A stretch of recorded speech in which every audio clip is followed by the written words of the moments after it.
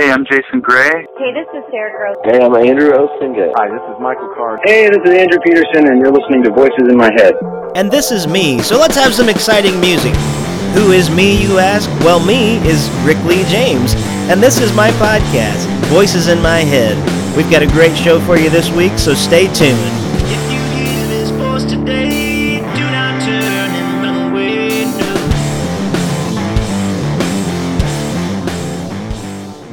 Welcome back to Voices in My Head. This is Rick Lee James, your host, and this is episode number 101. Just a real quick preface to today's episode.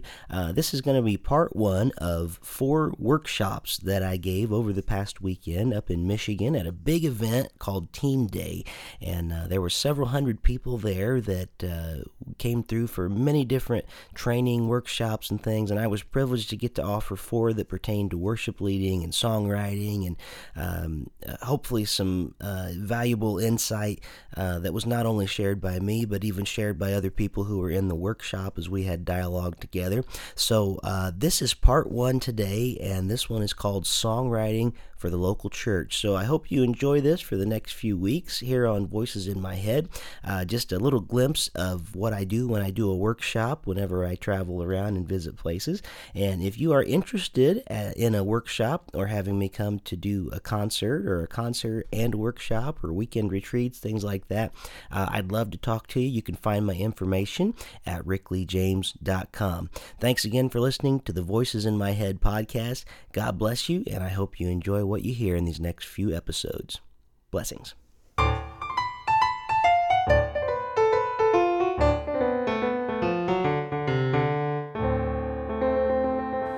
Okay, we are now recording, so every little bit of thing that I say now is going to be on the recording for the podcast. So, like I said, if you'd like to have any of this to go back to later on, feel free to go to my podcast, which is titled Voices in My Head.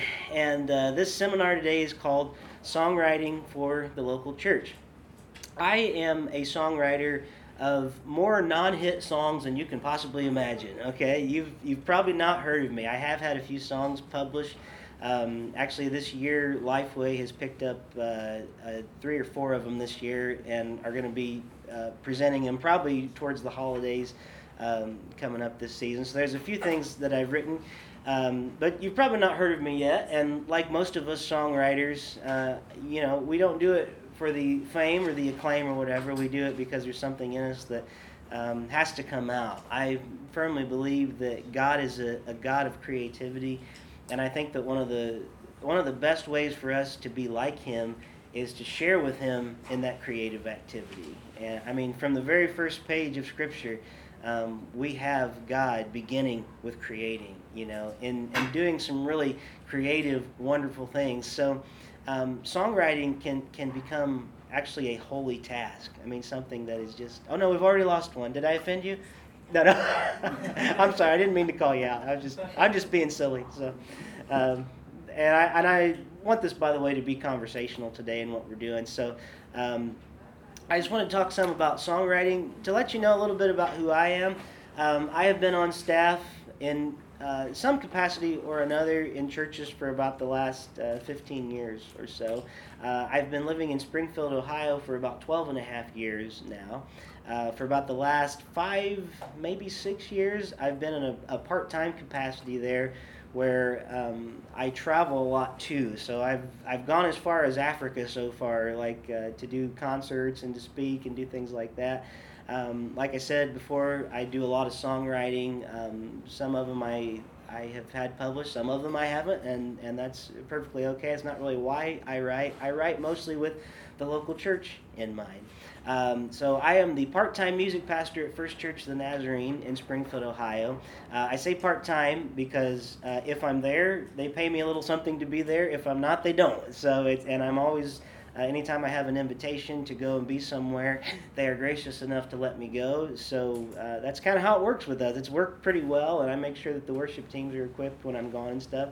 I've written a lot of songs through the years. I've written more bad songs than good songs, and most of us songwriters, that's probably the case. It's not so much that you're going to write a good song every time that you write a song. you can probably count on not writing a good song more times than otherwise. Because the craft is just that, it's a craft. Sometimes we get these great ideas, and there are moments when God just strikes us with inspiration, and we're like, oh, wow, I got to write this down. This is great. And then we get done with it, and we play it 3 days later, and we think, wow, this wasn't as good as I thought it was, But then there's sometimes we find something wonderful. So there is a craft to it. And when we think about songwriting for the local church, that's really where a lot of my passion is. I write a lot, like you can see, I just put out for display here. I'm not trying to be too big of an advertisement. I know it looks like I'm doing like a big advertisement. I'm sorry, I'm looking at the screen and everything. But I've got a few CDs. A lot of them are songs that are more solo type songs. And we know there's a difference, right? When you're writing for the church versus when you're just writing for yourself. So I have a mix of songs that I write for the church versus songs that are just sort of my singer-songwriter type stuff that I do. So I've got several albums. I just recently did this album, which is about half and half, songs for the church and songs that are, for me. I was playing it when you came in today, Basement Psalms Live. These are all songs that are written from the Psalms. And this is a book that I wrote that just came out a month ago, I think. And this is another book. It's kind of a companion to that one on the Psalms. And it deals some with songwriting for the church. It's called Out of the Depths, Songwriter's Journey Through the Psalms. So if you stick with me today, how many of you are here for more than one session with me today? Okay, you poor guys and gals. But I already said that she's my favorite, Tabby, because she has a Superman shirt. And that's, See my tattoo. Oh, you have a... That's why I said I liked her shirt. You're my other favorite then, okay. My son's name is Jor-El. Oh, wow, that's awesome. Well, you're an even bigger fan than I am. Yeah. My son's middle name is Grayson, and you probably know why. Yeah, so, So anyway, you've probably heard enough about me now. I'm kind of like you. I'm in the trenches. How many are worship leaders in here, just by raising hand? Okay, great, a good number. Are most of you in some capacity, like of leadership at your church in some way or another? I mean, all of you, I assume, are in some way, probably? Okay, great. That's wonderful. Well, we're going to talk about songwriting specifically for the local church. There's something different about, when somebody sits down and just writes a song from their heart and writes it for themselves, and the difference between that and when you're actually going to share it with other people and hopefully have something for other people to sing with you, and something memorable that's going to catch on to the heart and catch on to the mind. And so that's what we want to talk a little bit about today. These principles can work with any song, though, that I'm going to kind of be talking about today. It doesn't just have to be a worship song. We're going to try to hone them in on exactly what that is. How many of you have written songs that your church has done or is currently doing, just by raising hand? Okay, one. Anybody? How many of you have written a song before? Okay, almost everybody in here. Great. How many of you want to write songs? Okay, great. Pretty much almost everybody in here. So that's great. Psalm 45:1 is one that I look to a lot. It says, "My heart is stirred with a noble theme. As I recite my verses for the King, my tongue is the pen of a skillful writer." And I always love that word picture that's in there. My tongue is the pen of a skillful writer. And whenever you come to writing a song, we want our tongues to be like the pen of a skillful writer. And we literally have this opportunity to put words into the mouths of people in our churches, and we get to help them sing songs. When people leave your church on Sunday morning, chances are they're not going to be humming the sermon. You know what I mean? Unless your pastor has turned his sermon into a musical somehow and has been singing it all out, which might be pretty cool. It might be a Les Mis type sermon that day or something, But unless he does that, chances are they're not going to leave humming the sermon. They're going to leave humming the song. And so we have a great opportunity not to just give someone a song, but to give them something life-changing, to give them something hopefully that's scriptural, something that's sound. And as songwriters, I look at people like theologians like Walter Brueggemann, who have said things in his book, Finally Comes the Poet. He says, what Hebrews called prophets, the Greeks called poets. And so in many ways, to be a poet for the church is to be prophetic. And the word prophet has gotten lost in a lot of different kind of weird images in our culture. We almost think like incense and smoke, and we're looking into the future, and but really, to be prophetic and to be a prophet is to speak words of God, to give the words to the Lord. And prophets are able to uniquely stand outside of their culture and look in and be able to share what they're seeing. Does that make sense? Like, you're able to kind of not, you still are one of the culture, and the prophet's message is never lost on himself. It has to go to him too. But a prophet or a poet for God is able to look outside and kind of look into situations. So when we talk specifically about writing a song for the church, and this could be for the local church, this can be for a huge body. You know, if someday it gets picked up by a publisher or something, it might be for more than one. But most likely we're going to be writing on a local level. Here's something you might want to jot down, or this is the Twitter post for the day. It may be too many letters, I don't know. But a good song, especially a worship song, it should be easy to remember and hard to forget. Okay? It should be easy to remember and hard to forget. It's interesting because that sounds really easy to do, but it's really hard, actually. If you think of a song like, and this is going to take us back a few years, but like a song like this, Paul Balazs, you know. Open the eyes of my heart, Lord.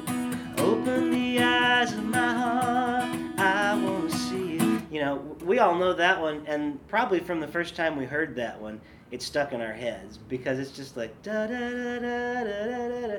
Well, what you don't know is Paul went through a lot of restructuring on that song. This is how it sounded first. About a month ago, I got to hear Paul's original demo of "Open the Eyes of My Heart," and it was kind of like this. It was like a kind of sounded like More Than Words by Extreme, you know. It was like, open the eyes of my heart, Lord. You know, it was kind of this like almost ballady feel, and which is nothing wrong with that. But he went through a lot of different shapes and a lot of different places till we finally came to what kind of caught on, you know, and became something easy to listen to, something you remember. So while it sounds really easy to just say, write something easy to remember, hard to forget, it's a pretty challenging thing to do, actually. So most people don't know what they like about a song. You know, they usually just know that they like a song.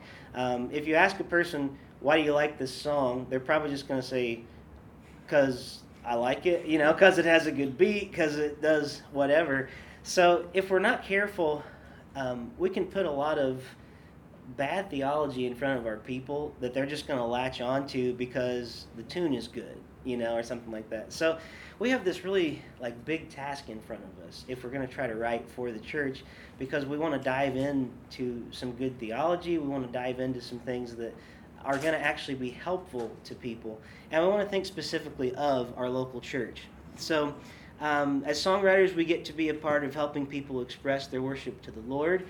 And we're getting our picture taken, I think. So smile big, you know, make sure you got nothing in your nose or whatever, whenever the picture comes. But while music is often looked at as worship, music is not worship. Music's just a tool, which I think we all know that as we come together. But we have a category now of music called worship. You know, this big worship explosion has happened. So we get to help people express their heart's longings. And the best songs that we have sometimes are not crafted for commercial purposes. You know, I mean, the best ones are almost, you know, hymn-like, you know, that they stick in your mind. There's something that you can remember really easily. Like, how many of you probably latched on to, like, in Christ alone, my hope is found, He is my life, my strength, my song. You know, that tune is really good. But you get into the second verse, and it's, like, strongly Calvinistic, you know, and so we start finding, like, I noticed at one of the General Assemblies a while back, they sang that, and they took some liberties with the lyrics and changed, something like instead of on that cross as Jesus died, the wrath of God was satisfied. I think they changed it to like the Son of God was crucified, or something like that, because in the Nazarene Church, we're not real big on saying that God crucified Jesus. It wasn't God's wrath, it was man's, that came through. So we have an opportunity to even tweak songs sometimes when we come to them. So when you get a song idea, this is maybe the most important thing. When you get a song idea, write it down. Because chances are you're not going to probably remember it. How many of you guys have, this is probably a dumb question, but how many of you have watched Seinfeld? You guys have seen the Seinfeld show. Did you see that episode where he wakes up in the middle of the night and he jots down an idea for a joke? You guys ever seen that one? Okay, if you haven't seen it, it's hilarious. I'm not telling you to go watch Seinfeld. But he wakes up in the middle of the night. His TV has been on. He's like falling asleep with the TV on. He wakes up in the middle of the night. He grabs a notepad next to his bed. He jots something down. He's kind of, and then he goes back to sleep. The next day, he can't read his writing, and he's like, "Is this funny?" And he's sharing it with George and Elaine. And he's asking, like, "Is that a P? Like, what is that that's on there?" And the whole episode, he's trying to figure out what his joke is that he's written down. So make sure you write it down, though. That's an example. You want to make sure you write it clearly where you remember it. And it helps to actually record it if you can, too. Because sometimes, I know this is me personally, I'll get an idea. If I don't record it right away, it doesn't have to be like a fancy device like this Tascam recorder. It can be your phone. It can be whatever. You can call yourself and leave a voicemail message, and that's one of the best things you can possibly do. My family's teasing me about it because I got several videos on my phone of me just going, da-da-da-da-da-da. Yeah, exactly. Well, and that's one of the best things you can do, though, because if you don't capture the idea, you'll just lose it. It's just the way we are. We have so many, tunes that go in our head. There have been times that I've written down like a song lyric, and then I come back to it. I'm like, what in the world was I trying to? What was I trying to match that to? I can't figure out what that was for. So it's important to write it down, but also if you can, record it, send it to yourself. It doesn't have to be perfect, like right out of the chute or anything. You have some time to work with it. But one thing you might want to do as you're writing things down is don't feel weird about writing down people's prayers, like in church. If you think about like the book of Psalms, which is basically a prayer book / song book, somebody had to write those prayers down, Somebody had to write them out. We have these scenes in Scripture of worship services happening and stuff. And I know it was years later before people actually started writing things, but at some point, somebody had to write these shared prayers down. Somebody had to write these shared songs down. I think of like in the Gospels when we have, Mary, my soul doth magnify the Lord, my spirit rejoices in God, my Savior. And the Gospel writers took the time to write out what may have been, this song that Mary was singing or whatever. So sometimes as an exercise, if you're at a prayer meeting, if you're at church or something, keep a notebook close by. Because when you're writing for the local church, especially, you're going to start hearing things in prayer request times. You're going to start hearing things that people are going through. You're going to start thinking about, wow, this person's wife just died. This person needs some hope today. This was their first Sunday back after being with their spouse for 45 years, and this is their first Sunday in our church today. What do we need to say to them? What do they need to hear today? Or you might have, as you're listening for prayers, requests may come up, marriages are in trouble. I think of songs like Cry Out to Jesus by Third Day, that have this verse about, marriages that are just barely holding on. And songs like that have become so meaningful to people who are in that situation, who need to have some hope like that. There may be great sicknesses. So, don't feel weird about writing down prayers people are praying.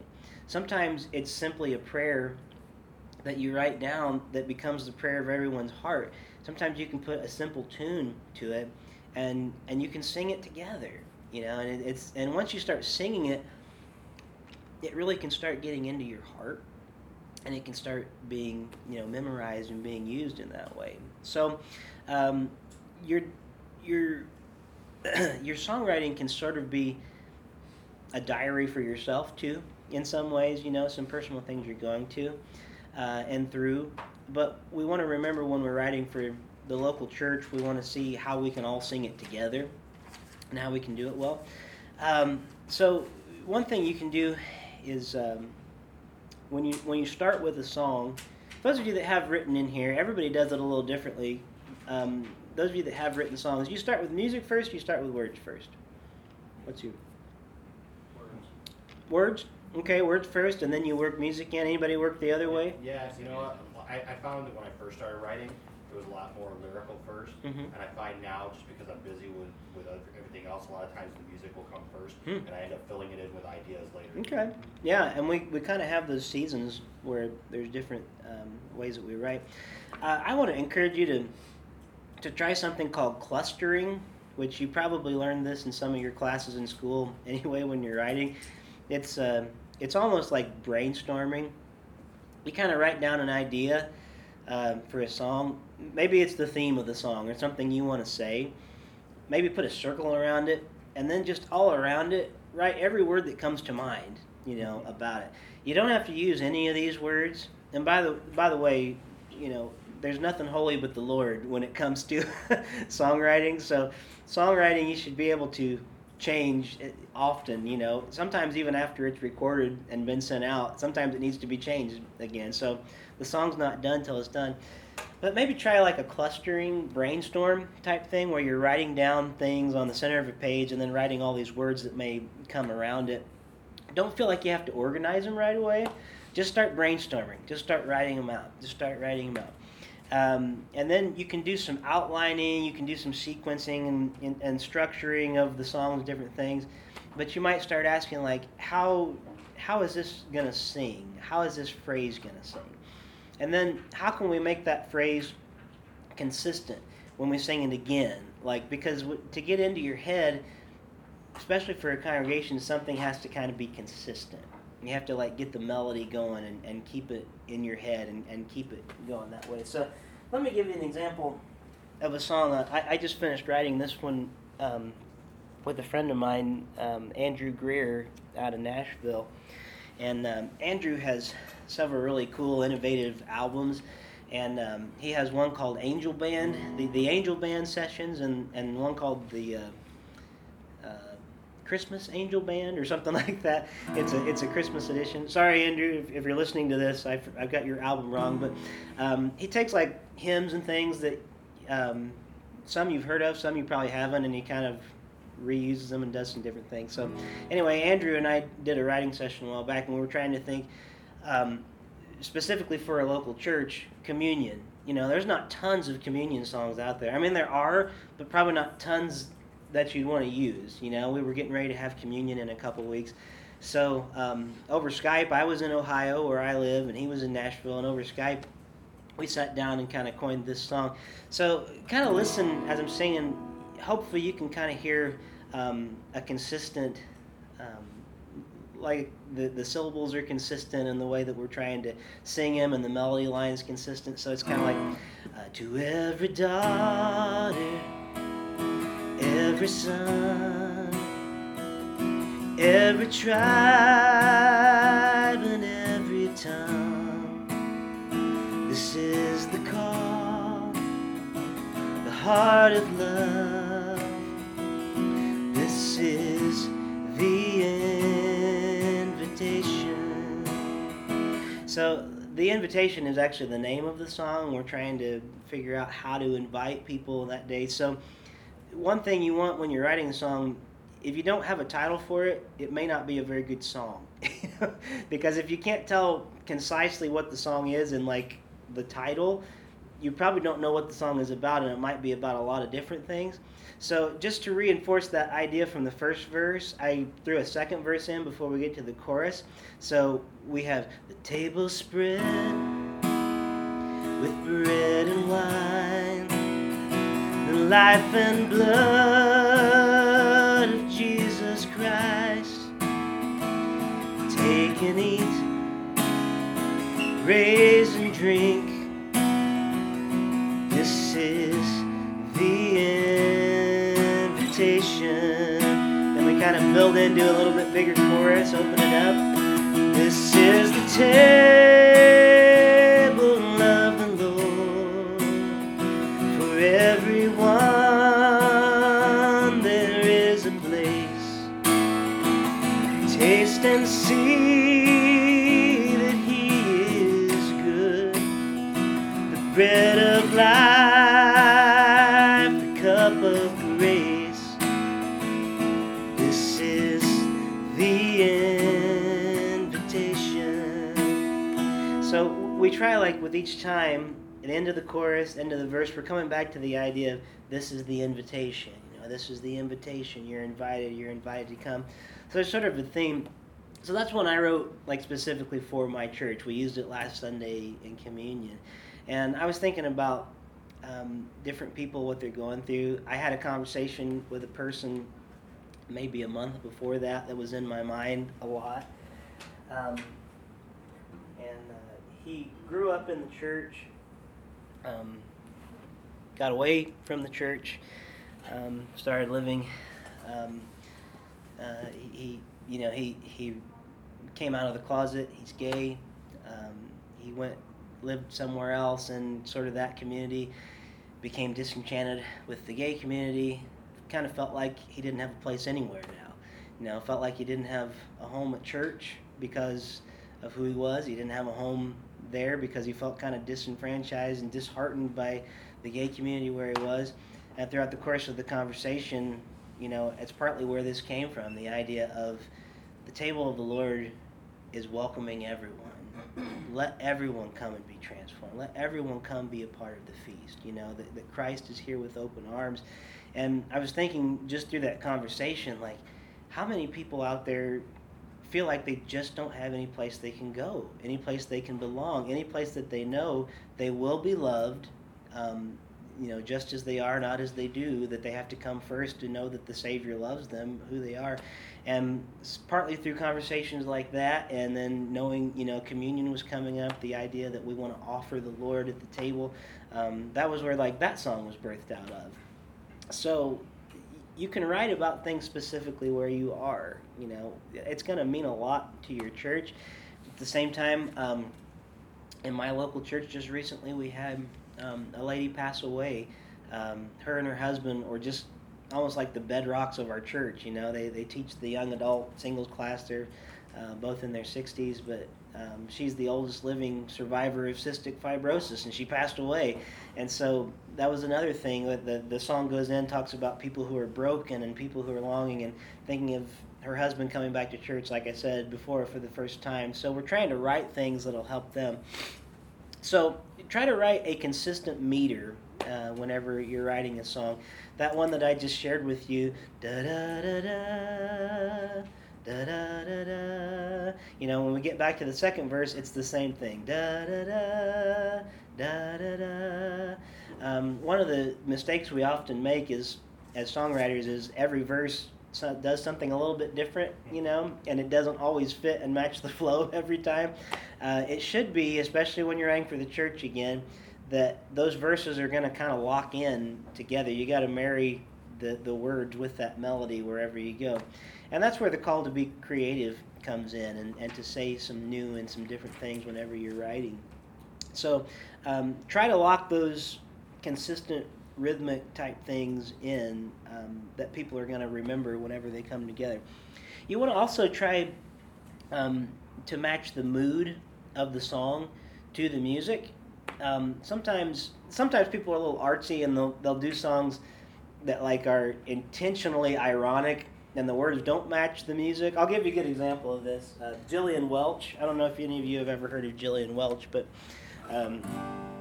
she's a bluegrass singer, kind of a folky bluegrass singer, and she has a song that goes, I want to sing that rock and roll, I want to electrify my soul. You know, it's like, it's a straight bluegrass song, but it's called I Want to Sing That Rock and Roll. You know, that can be ironic, and that's kind of a fun twist on the thing. But for the most part, you want the mood to match, what you're singing. That's the main thing. A lot of times, you don't probably want to write like,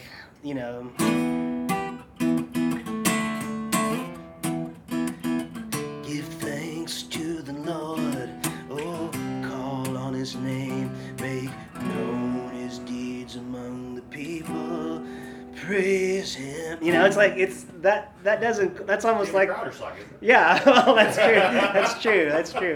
And I guess I can work in some circles, but really, if you're like writing from a psalm like that, like give thanks to the Lord, it might be more fitting to like give thanks to the Lord, call on His name, and make known His deeds among the people. So you have a little bit more brighter, feel to it rather than give thanks to the Lord. So you want to try to match the mood of the song to the music, whatever it is that you're writing.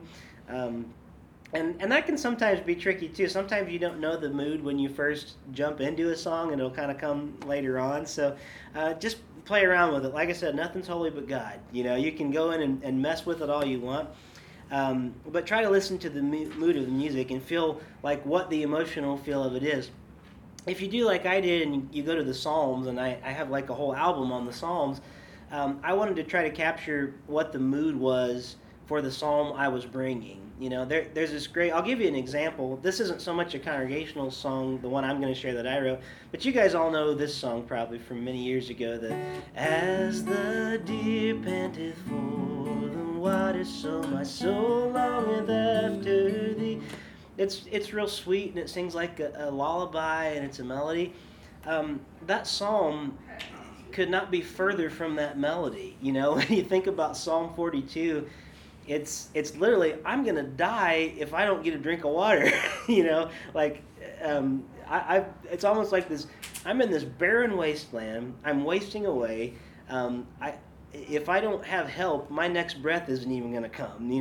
So the psalmist, the way that it's written, a lot of people even think Psalm 42 that he was a person who had been a victim of kidnapping and had been taken away from his home, and was writing about all these men who were mocking him, where is your God, and all that. And so somebody wrote, it's a beautiful song. Somebody came up and just was spending time with that psalm and went, as the deer panteth for the water. It's beautiful, but it's not the psalm. You know what I mean? Like it's now let me say, it's fine to sing that. I think that's a beautiful song, but you might want to start asking, like, if I was going to go to that psalm, what would I do? How would I make the feel different? So just an example, this is what I did with it. Again, this isn't so much a congregational song, but it's something that to me fit better, with the feel. It was kind of a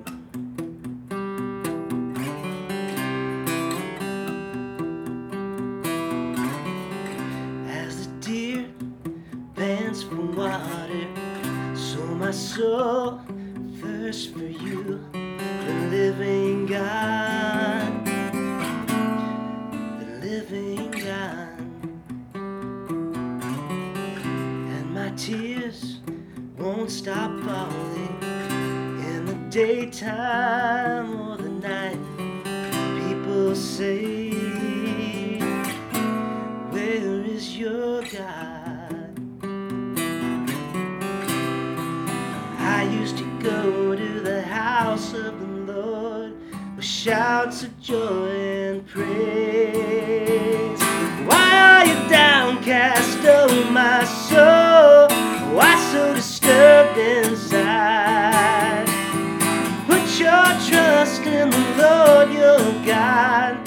Even in these times I will still praise Him. Not that that's a perfect song or anything, but to me it matches like the tone better of the psalm and where you're trying to come to. So if you're writing a song from Scripture, make sure that your feel of the song actually fits what the Scripture says. If you're writing for the church, keep some commentaries close by. I think that's a wonderful idea, and several translations of the Bible. So sometimes grab a kid's Bible. You know, if you ever look through like a children's Bible, sometimes they put things so simply and so concisely. It's just like, wow, this is perfect. This would make a really singable scripture, you know, and sometimes they're the best. But don't just stop there. I mean, keep 4 or 5 different translations of scripture around. The neat thing about scripture is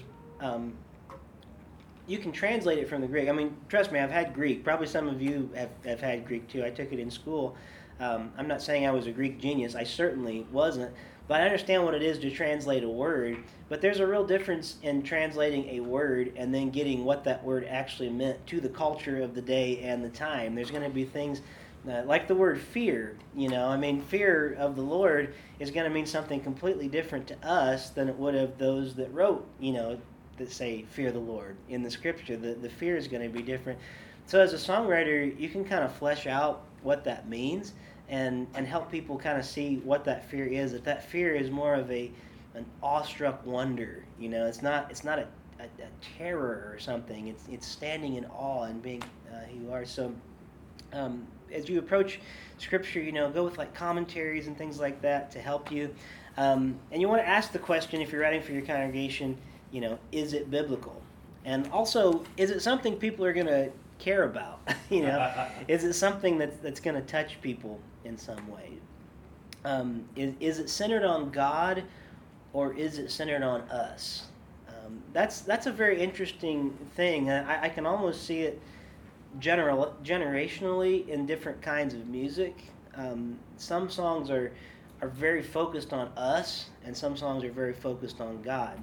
And so a lot of songs are like testimony songs versus songs that these are for the people of God.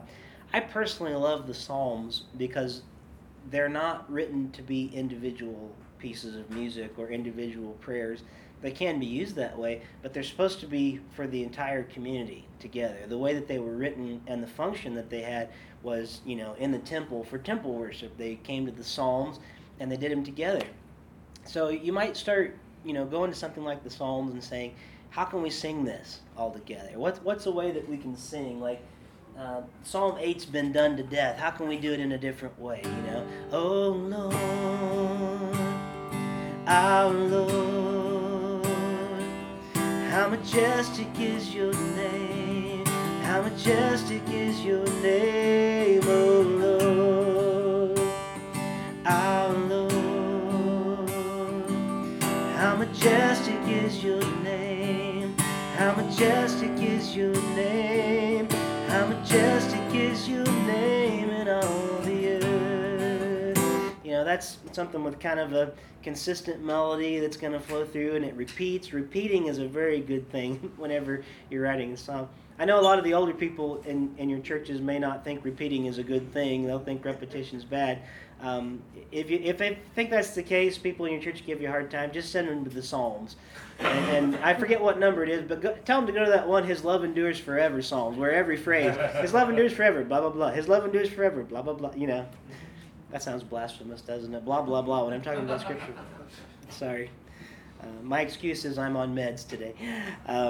But anyway, maybe try to go in to something like the Psalms when you're writing for your church. Those things are going to be universal, and it's going to be something that I think will be beneficial and helpful for your songs. So think about some intangible elements of a song. These are a few things, and if you want to jot them down, you can. But all songs have intangible elements, things that you can't necessarily see, taste, touch, feel, whatever, but they're there.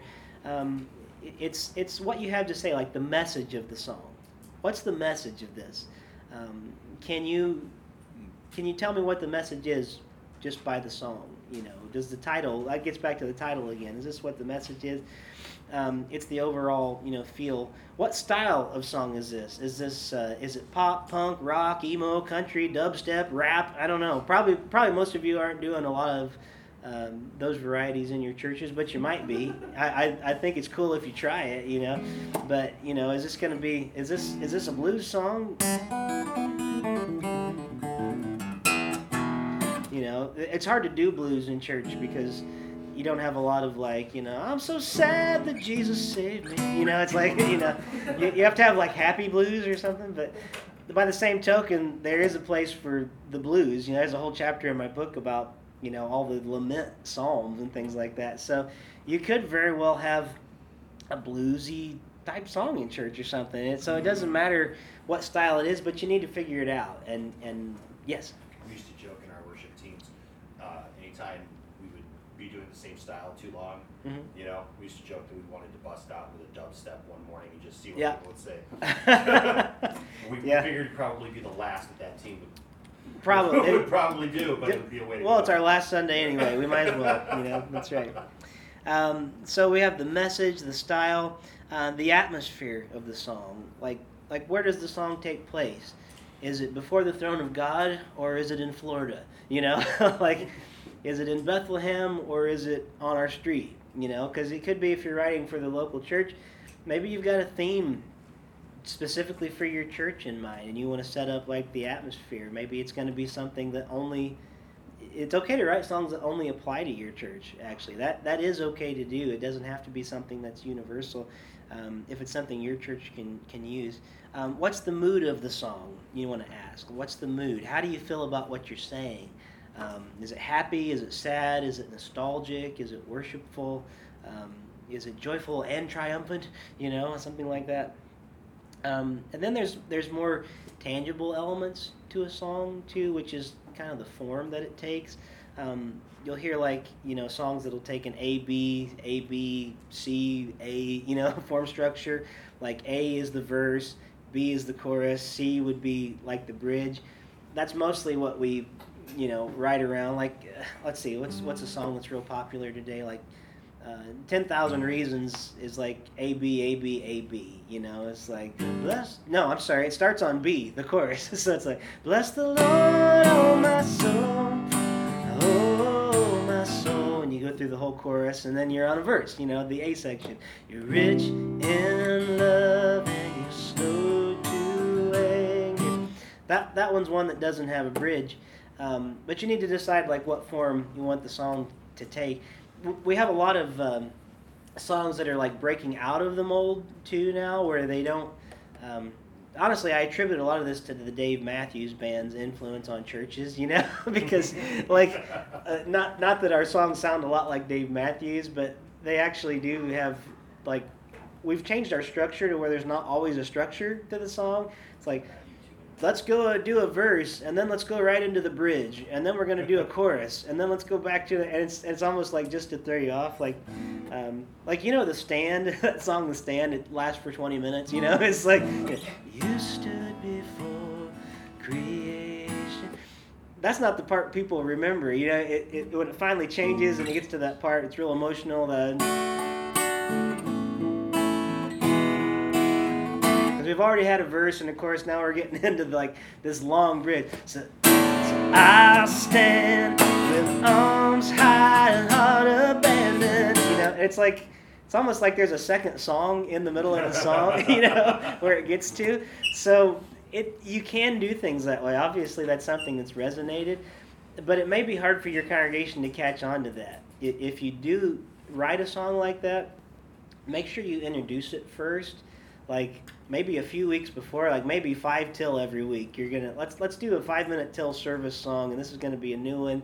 Maybe do it 2 or 3 weeks in a row to get it in their head, because people will get that eventually, and it'll pop in there. But a lot of our congregations their ears aren't tuned to that. So you also have to know who you're writing for. Know how to exegete your congregation. If any of you have had any theology, exegete. It means to interpret. So interpret who your people are. If your congregation is made up of 70% people who are in their 60s and 70s, you're probably not going to do the same thing as you would if your church had 20-somethings. If you have an older congregation that likes Southern gospel, bluegrass type stuff, maybe you need to do more of hallelujah, praises to the King. Hallelujah,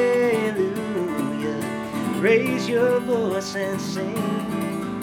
Praises to the King. So, you might have, hi Ashley. Hi. This is For those of you on the recording, Ashley Sarver just walked in. Famous musician, great little songwriter herself. But if your church is like that, you might want to try to write a song that's got like a southern feel like that. Me personally, now I'm just have to say my style preference personally is not in that southern gospel vein. Okay, I don't find a lot that I personally like from it, but a lot of people in my congregation do, and that's like it's the musical language of their generation, you know. And a lot of this is about learning to speak a musical language that everybody can speak together when you're writing a song. So maybe stretch yourself sometime, you know. Maybe you're not one of those people that writes that kind of music, but you want to ask how the song can serve your congregation. I mean, that's a very important thing. Don't just write it to be cool and to be a rock star worship leader or whatever. Try to write something that's helpful and something that can actually be used with good theology in there. When you think about like songs that are really well written and stick in your head, share with me, just throw out some titles of songs that to you, like your church has latched on to. If you can think of one. Like, He has made me glad. It's one that we always play every Sunday. okay, is that the old one, like the He Has Made Me Glad, or are you talking about the Hillsong Made Me Glad song?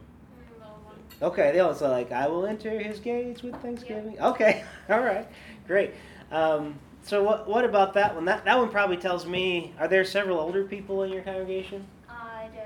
Yeah. Okay, yeah, because that's like a generation that gets, I will enter his gates with thanksgiving in my heart, you know, like that.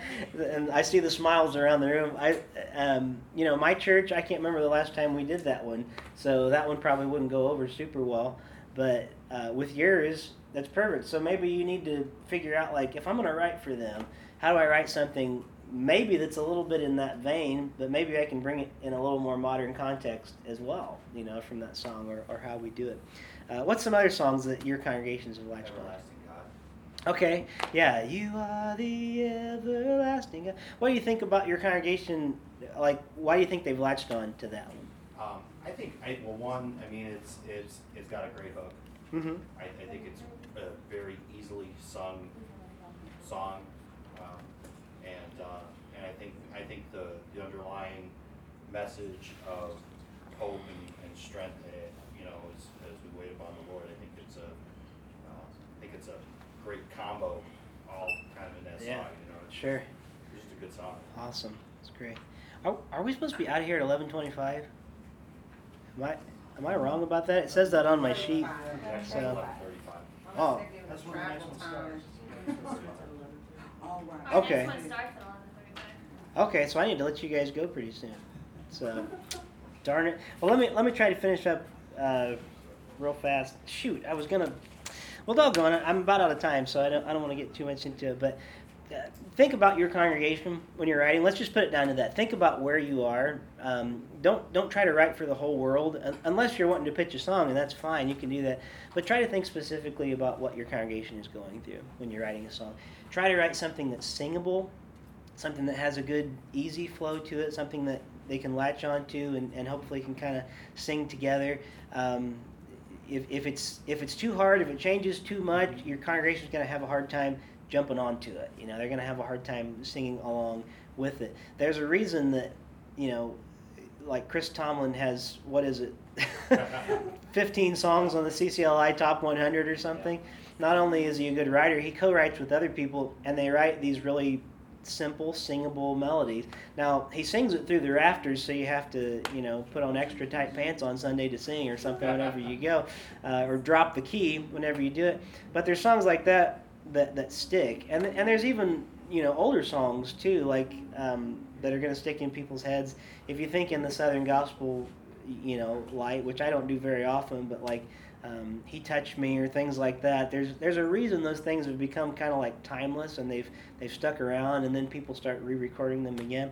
It's because they're more simple than they are complex and everything. So let me just start. Are there any questions or comments or anything? I know we've used up most of our hour here. We talk a lot about the lyrics, but when it comes to arranging the music part, I mean, how do you go about that? I mean, Okay. most of us, if we're writing, we're either writing on guitar or piano. Right. So that's been written. Okay. How do you get a lead guitar part in there? How do you get, if you write on guitar, how do you get the piano in there? Okay. Your percussion, you know? Yeah. Well, I would say a lot of that has to do with like when you're practicing at church and when you're doing like an arrangement thing. That doesn't necessarily always have to be in the actual writing of the song. The basic structure of the song that you want is going to be sort of that A, B, C format, or however you decide to put it in that way. That to me sounds more like arranging. If I had more time, I could show you, but a good example would be like the song "Today Is the Day" that was written by Paul Baloche and Lincoln Brewster. You know, "Today is the day you have made." That's a good example of. You can listen to both of their versions. They're both the same song. They couldn't be more different style-wise. Like whenever you go into it, Paul Baloche's version has got all this like big delay on the front end of the guitar. It's almost like U2, you know, at the beginning whenever it's played. Lincoln Brewster, of course, he's Mr. Guitar, so everything is the other way on that. A lot of that I think just has to do with arranging. If you can get yourself a good strong like verse and chorus section, you can kind of decide that like in your practice time, or when the song is completely finished, you can say, okay, I need a good solo here, or I need other things there. A lot of that's going to depend on the musicians you have to work with and what they can hear from the song too. So be writing for other musicians as well. Think about like what you're going to play and how they can play it along too. If it's way too complex for the other musicians to catch on, it may not be right for your local church, you know, in that state of mind. I don't know if that answered your question. I hope it does a little bit. Yeah. I'm sorry if it didn't. I'd be glad to try to go further, but we're out of time, I think. So.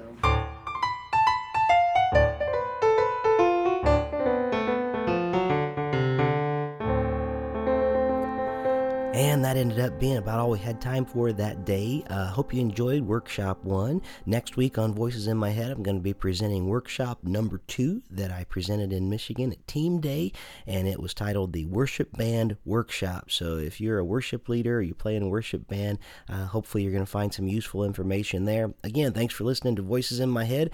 We'll see you back here next week. God bless you. You've been listening to Voices in My Head, the official podcast of Rick Lee James. If you'd like to know more about me, my ministry, my music, my life, go to my website at rickleejames.com. And I'd love this to be a community experience, so if you call 937-505-0162, you can leave feedback, you can give me suggestions for future shows, you can even record comments that I can play on the next podcast. So let's make this something really great together. 937-505-0162. Thank you so much for listening to Voices in My Head, the official Rick Lee James podcast. God bless.